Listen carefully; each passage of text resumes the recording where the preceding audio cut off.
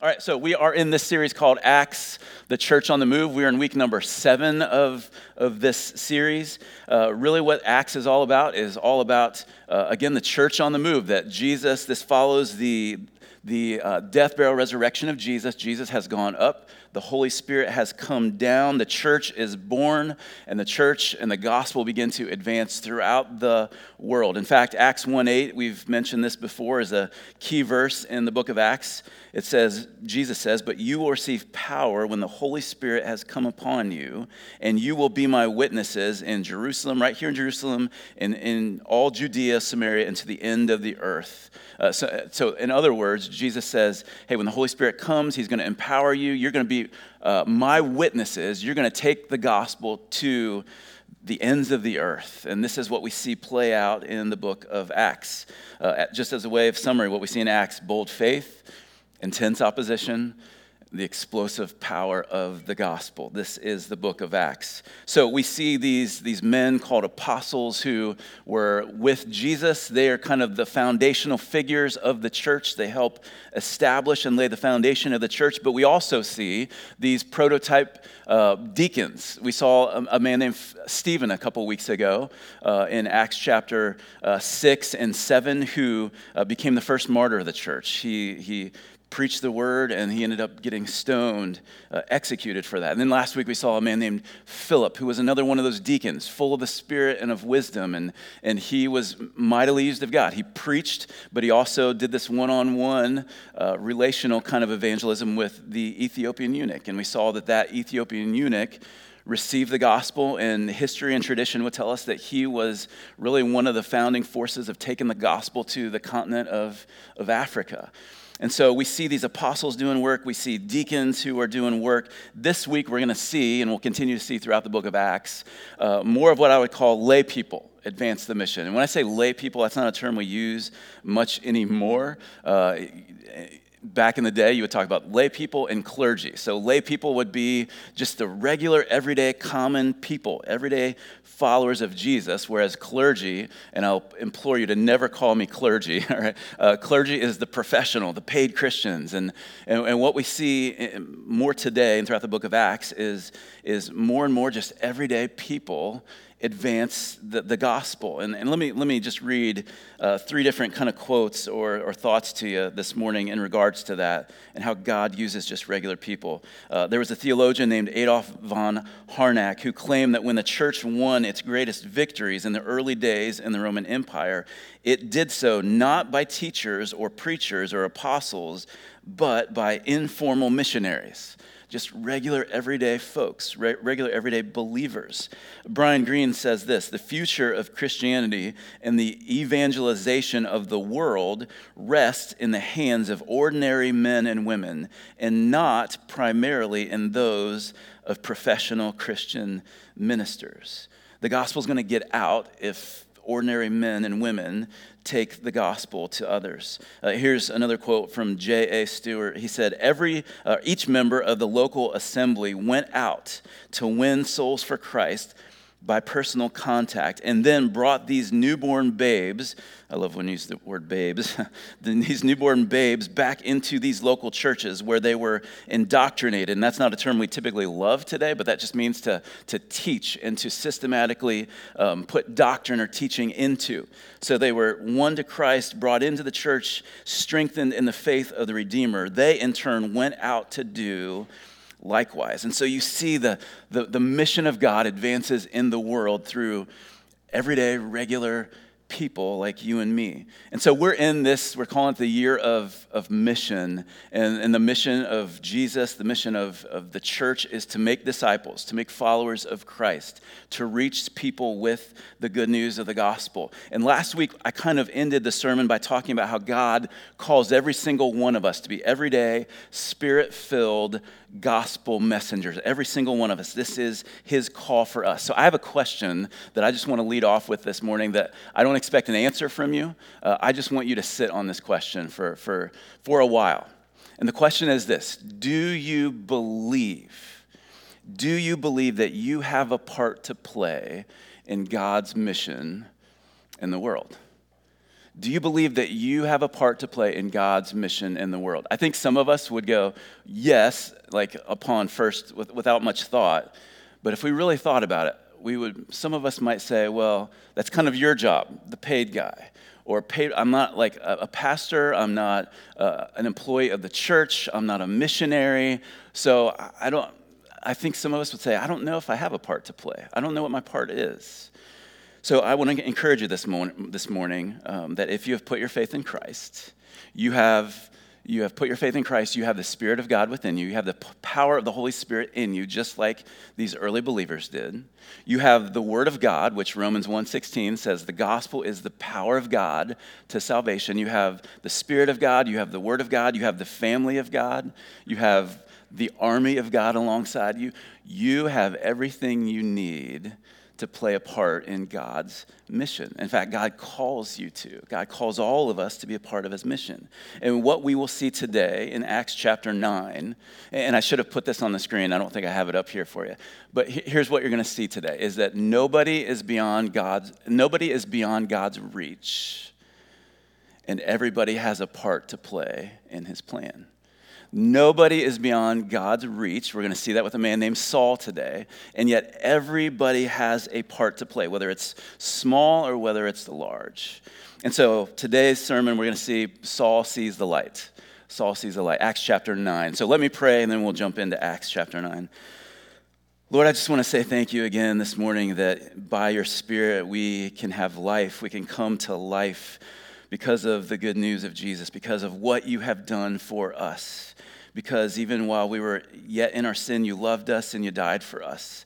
And you made a way for us to be forgiven and cleansed of all of our sin. And this good news, God, we can take to the world. And you have a plan for us to be a part of that, of taking this gospel message into the world. And Lord, I'm just thankful for what we get to see today in the story of Saul, that nobody is beyond your reach. Nobody is outside of your scope of love and care. God, you love us. You have shown that to us through Jesus and through his death on the cross for us. And so, Lord, I pray that you would encourage us in all the things that we see today. I pray that where we need to be challenged, you would challenge us. Lord, where we need to be strengthened, would you strengthen us? We pray in Jesus' name.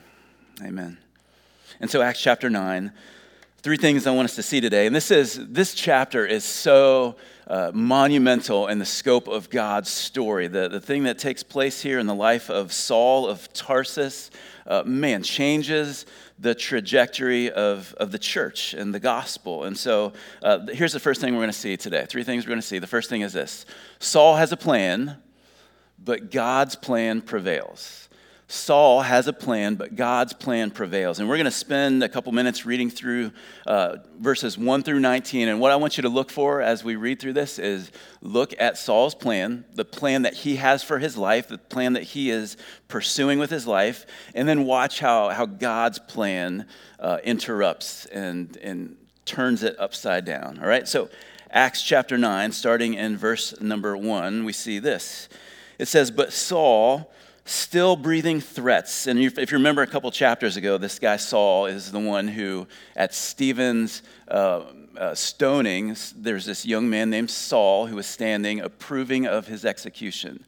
And so it says in verse number 1, "But Saul, still breathing threats and murder against the disciples of the Lord, went to the high priest, and he asked him for letters to the synagogues at Damascus, so that if he found any belonging to the way, men or women, he might bring them bound to Jerusalem. Now, as he went on his way, he approached Damascus, and suddenly a light from heaven shone around him. And falling to the ground, he heard a voice saying to him, 'Saul, Saul, why are you persecuting me?' And he said, 'Who are you, Lord?' And he said, 'I am Jesus, whom you are persecuting. But rise and enter the city, and you will be told what you are to do.' The men who were traveling with him stood speechless, hearing the voice, but seeing no one.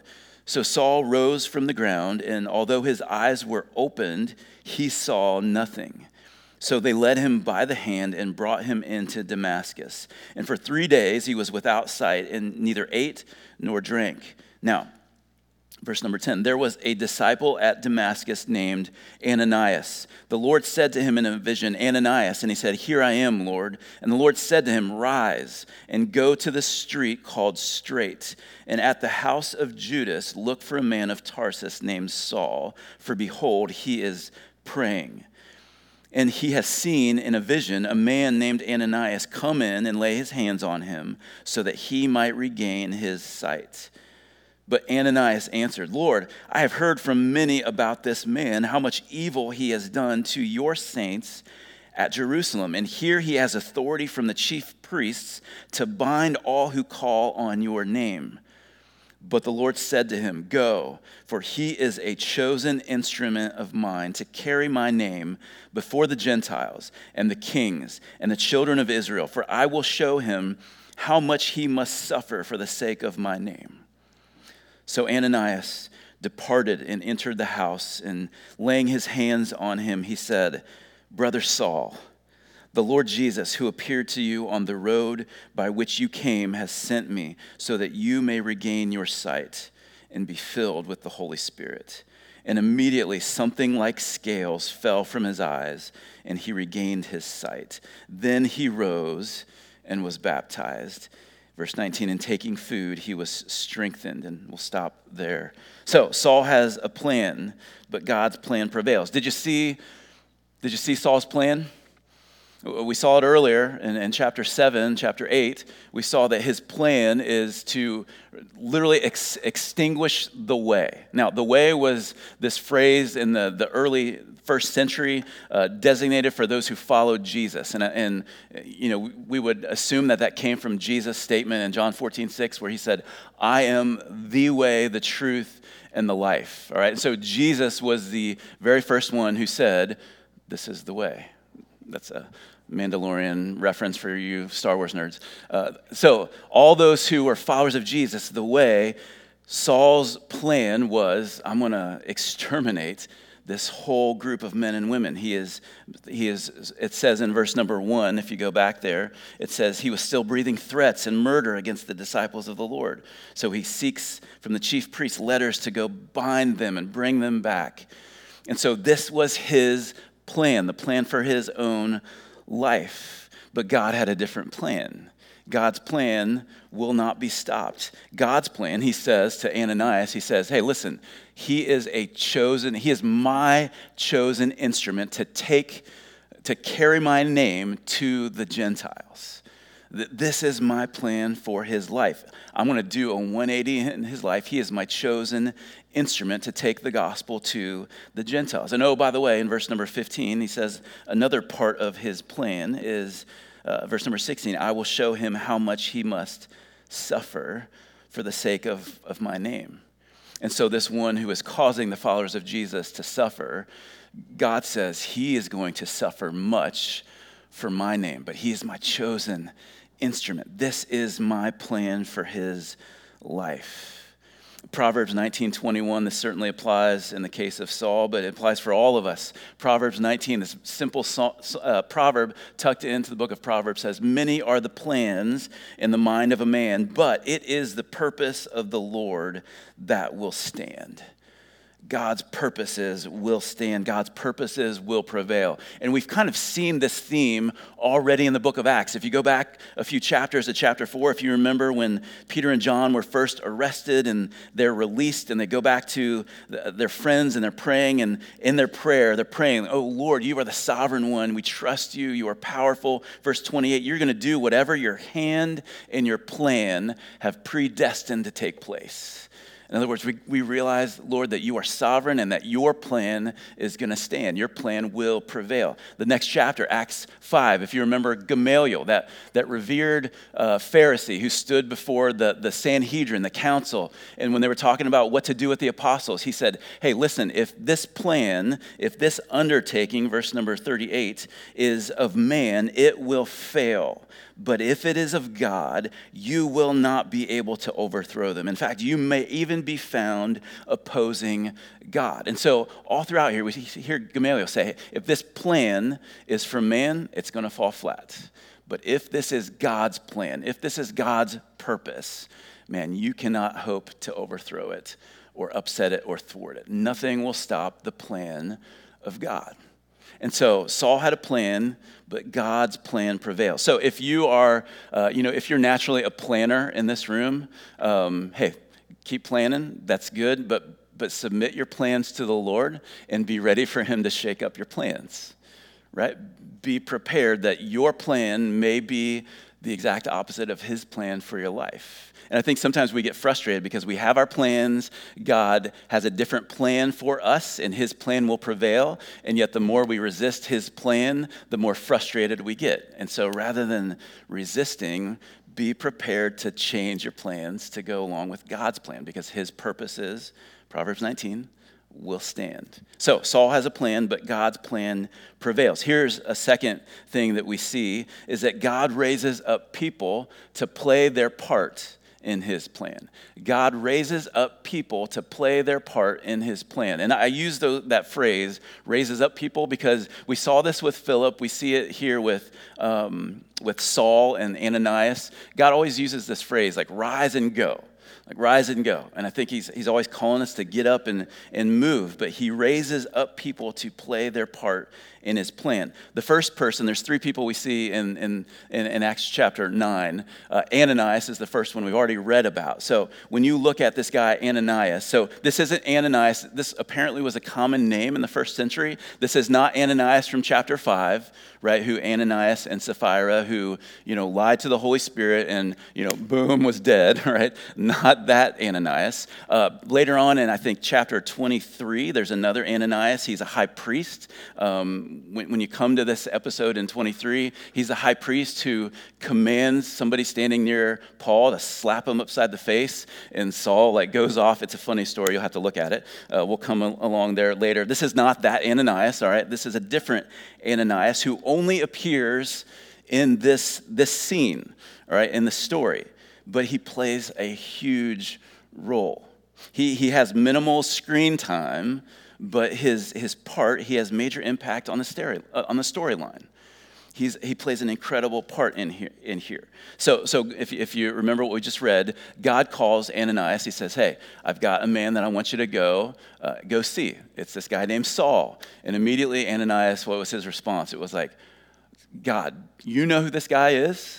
You want me to go help him to see, because you know what he's doing, right?" As if God was kind of clueless to who Saul was. And he comes to him, and he kind of has the opposite response of Philip. Remember last week we talked about Philip, where God said, "Rise and go." And what did he do? He arose and went. No delay, no question. Here he goes, "Ananias, I want you to go and give sight to Saul." And Ananias doesn't get up and go, does he? He goes, "Are you sure? Are you sure you got the right guy? This is the murderer of Christians. You really want me to go?" And so he questions. He doesn't really debate. He just questions God. God says, "Go." He's a chosen instrument. He is my chosen instrument.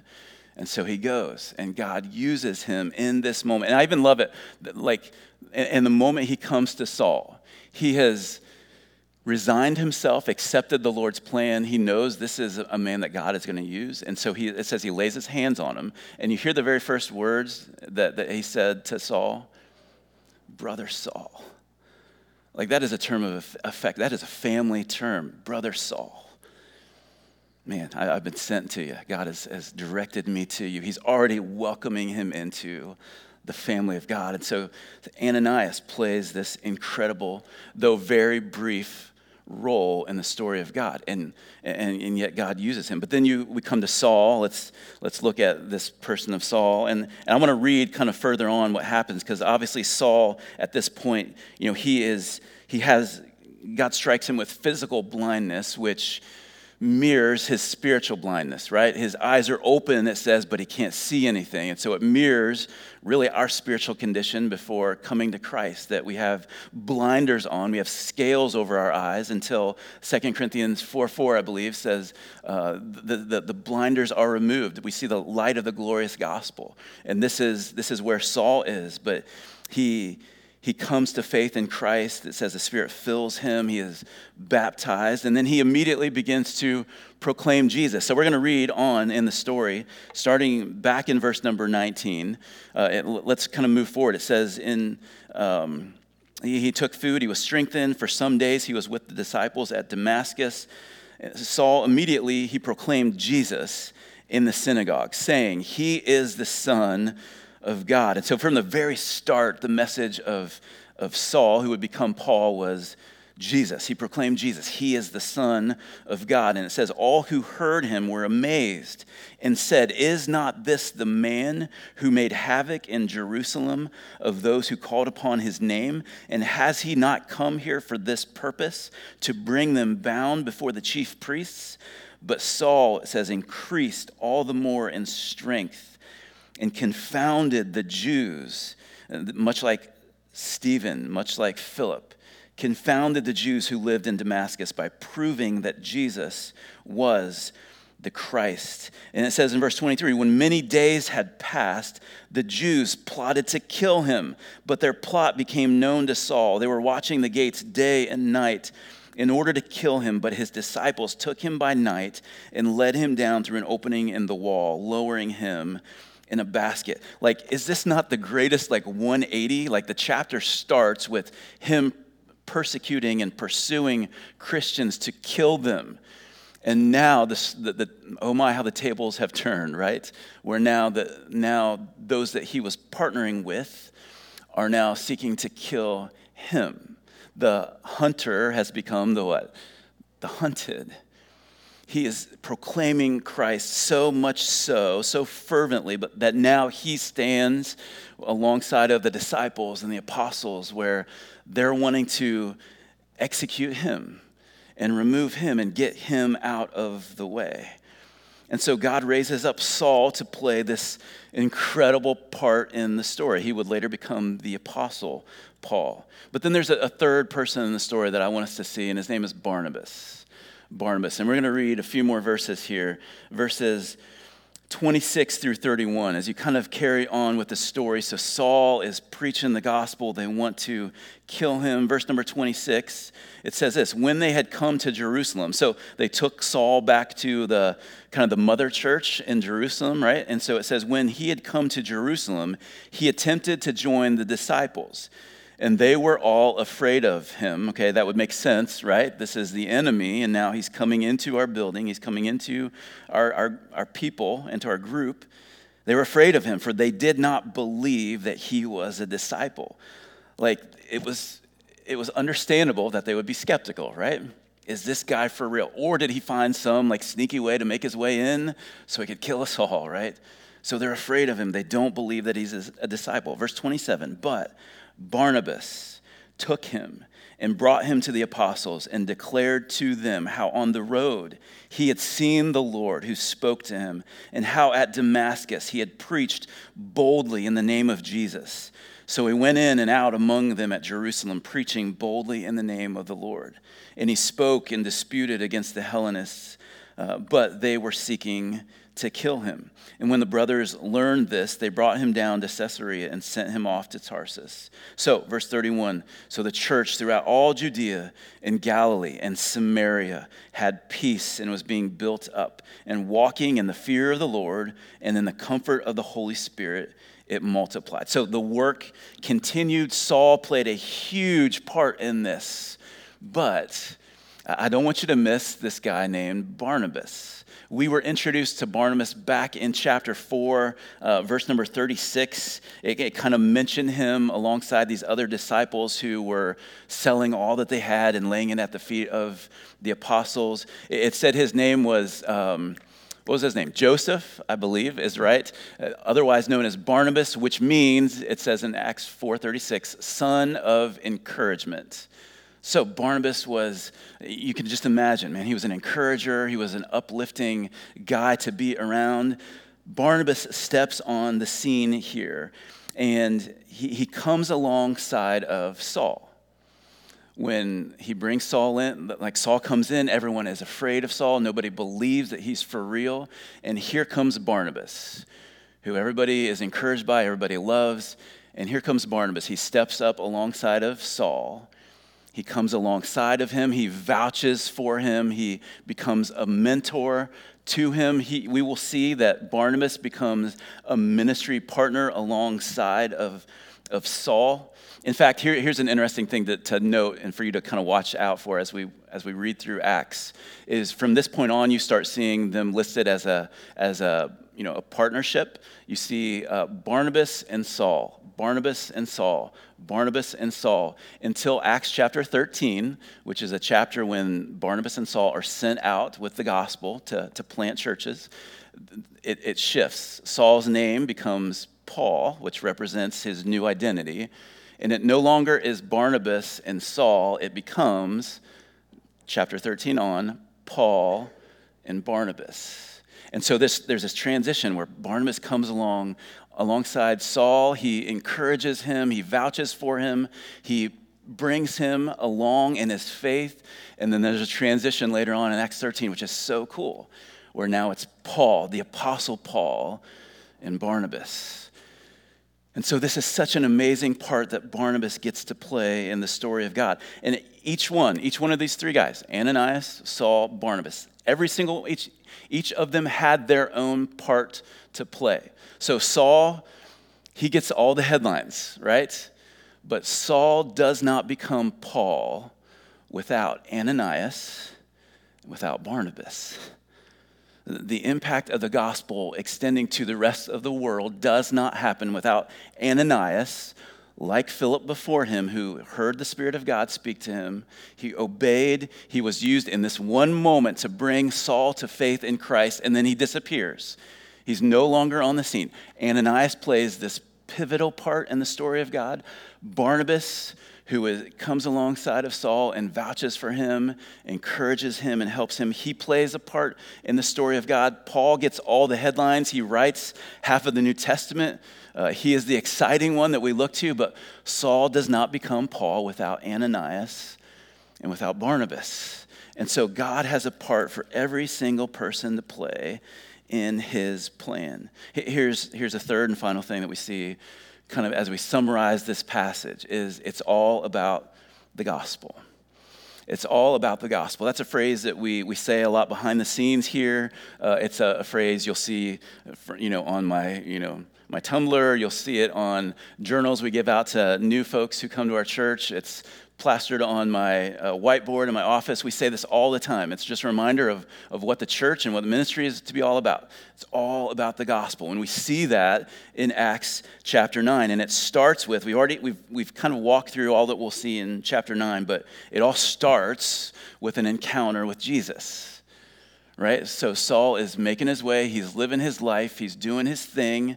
He's walking out his plan for his life. And yet God interrupts Saul's plan.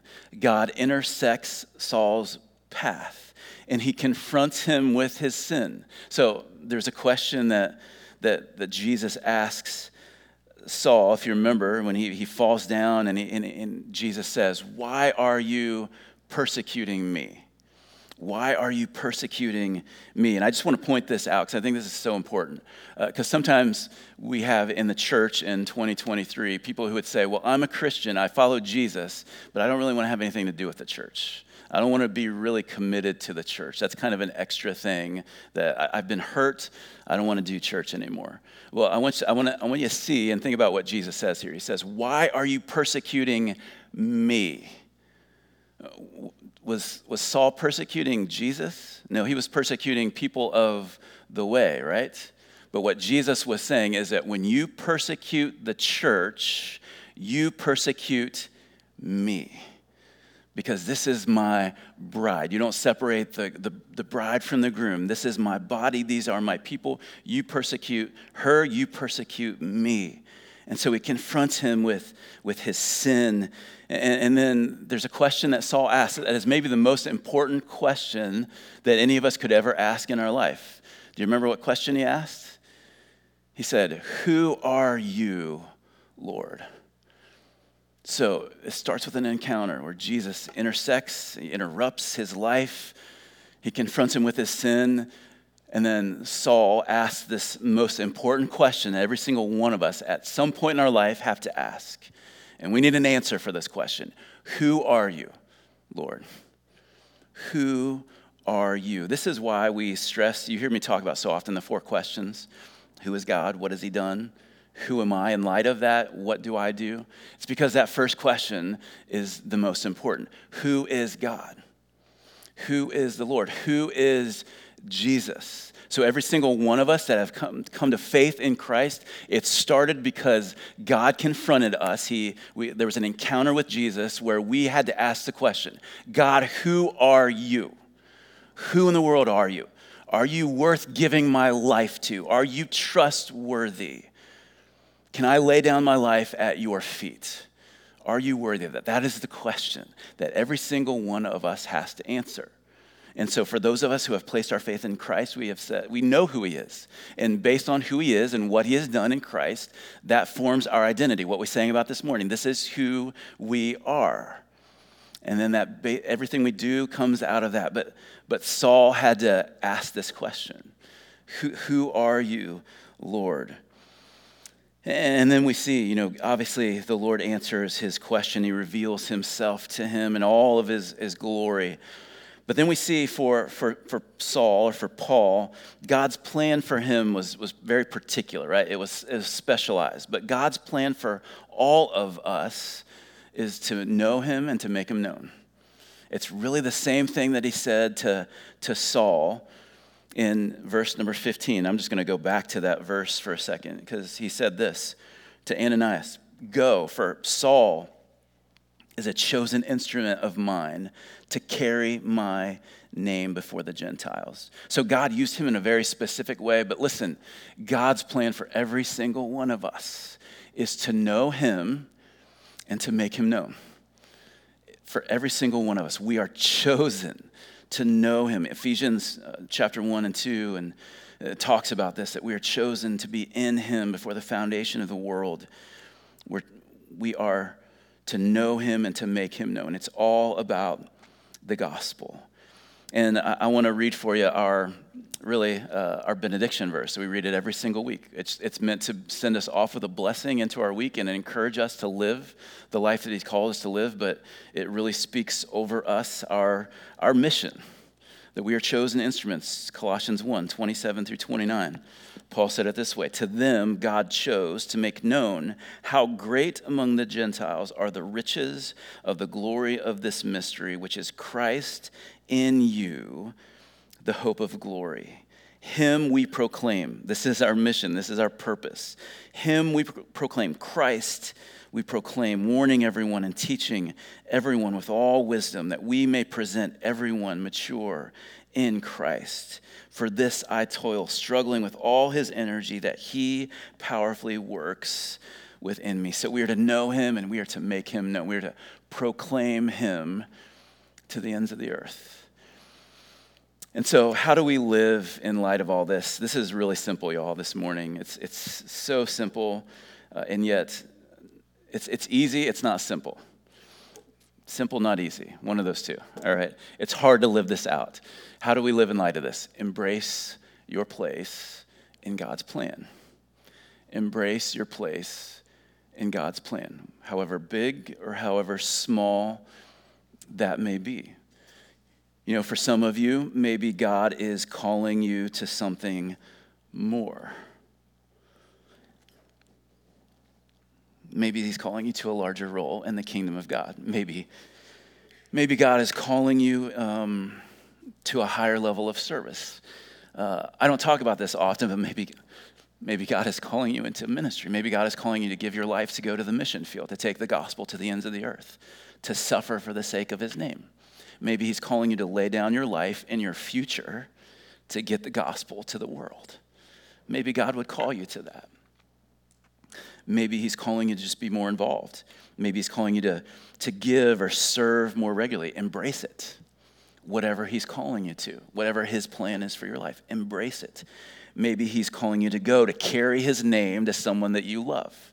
And you're scared, you're nervous, you're intimidated by that. Embrace it. And all of the nervousness that you have, embrace your place in his plan. You could be an Ananias for somebody.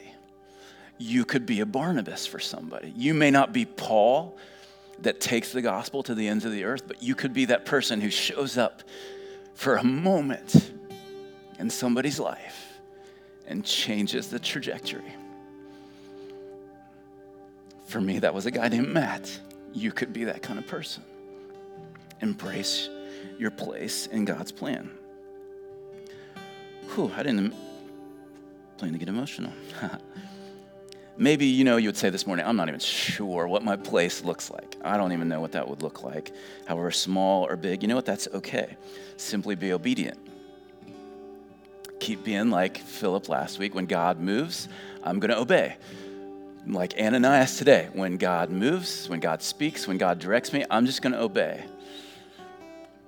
Embrace your place in God's plan. You know what, maybe this morning, I'm just going to say this, maybe you've never even responded to his call to come to him, his invitation to receive the life that he's provided for you. What we see today very clearly from Saul's life is that there is absolutely nobody beyond God's reach. Not you, not your mother, your father, your friend that you are like, they will never come to Jesus. Nobody is beyond God's reach. Nobody is hopeless. Not you, not anybody. And so, maybe today you'd be like, I'm hopeless. You're not. You are not beyond God's reach. And so I want to encourage you today, talk to somebody. Embrace the good news of the gospel, what he has done for you. We're going to sing this morning about the reckless love of God, this love that pursues us. It's this extravagant love that chases us down. It's a love that wants to use us. And so I want to ask you to stand. I want to pray us into this song. But let's rejoice in this God who loves us and pursues us with an extravagant grace. God, thank you this morning for what we see in Acts chapter 9. Lord, thank you for interrupting the life of Saul, for intersecting his path, for changing his plans to line up with your great plan and your purposes for him. God, thank you for using Ananias to play a part. Thank you that Ananias was obedient when you called him. God, thank you for using Barnabas to be an encourager, to come alongside of Saul. God, we are all recipients of your grace because Ananias was obedient. We are all participants in the good news of the gospel because Barnabas came alongside of Saul. And so, God, help us to embrace whatever role you call us to play. However small, however large, God, we want to be obedient. We want to follow you. We want to be instruments.